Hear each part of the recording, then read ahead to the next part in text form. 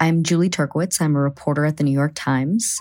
I have been trying to understand changes in migration. So I traveled with photographer Federico Rios to the Darien Gap, this hot, mountainous, 70-mile stretch of jungle straddling the border of Colombia and Panama. We're hiking through a river, just covered in mud.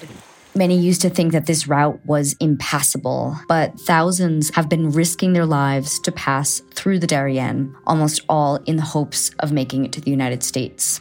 We spent 9 days hiking through the Gap and weeks building trust and relationships with migrants, with smugglers, with migration authorities to even be able to do this reporting. We interviewed hundreds of people who have made this journey to try and grasp what's making them go to these lengths to find a new life.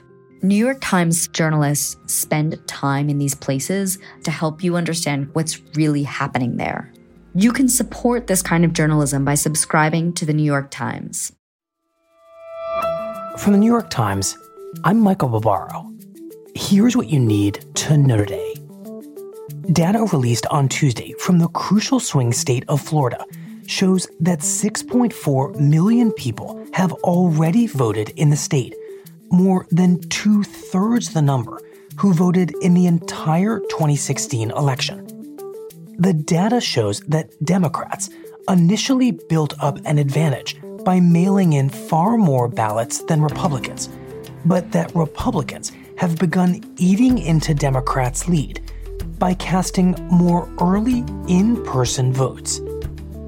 Nationwide, as of Tuesday afternoon, more than 69.5 million Americans had already mailed in their ballots or voted early in person, a record high early vote. And let me say this. I lived in the White House for a while.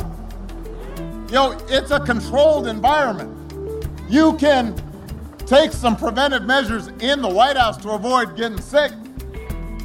Former President Barack Obama, who has avoided direct criticism of President Trump for much of the past 4 years, delivered his most stinging and personal rebuke yet on Tuesday during a rally in Florida.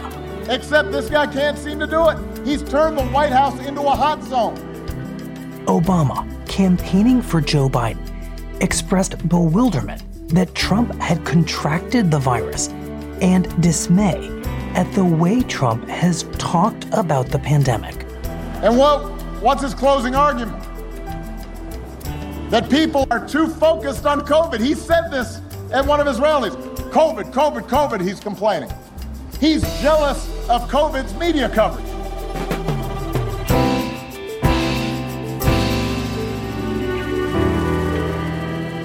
That's it for today. I'm Michael Barbaro. See you tomorrow. This podcast is supported by the Freedom From Religion Foundation. I'm Ron Reagan, an unabashed atheist, and I'm alarmed by the intrusions of religion into our secular government. That's why I'm asking you to join the Freedom From Religion Foundation, the nation's largest and most effective organization of atheists and agnostics, working to keep state and church separate. Phone 1-800-335-4021, 1-800-335-4021, or visit the Freedom From Religion Foundation at ffrf.org. Ron Reagan, lifelong atheist, not afraid of burning in hell.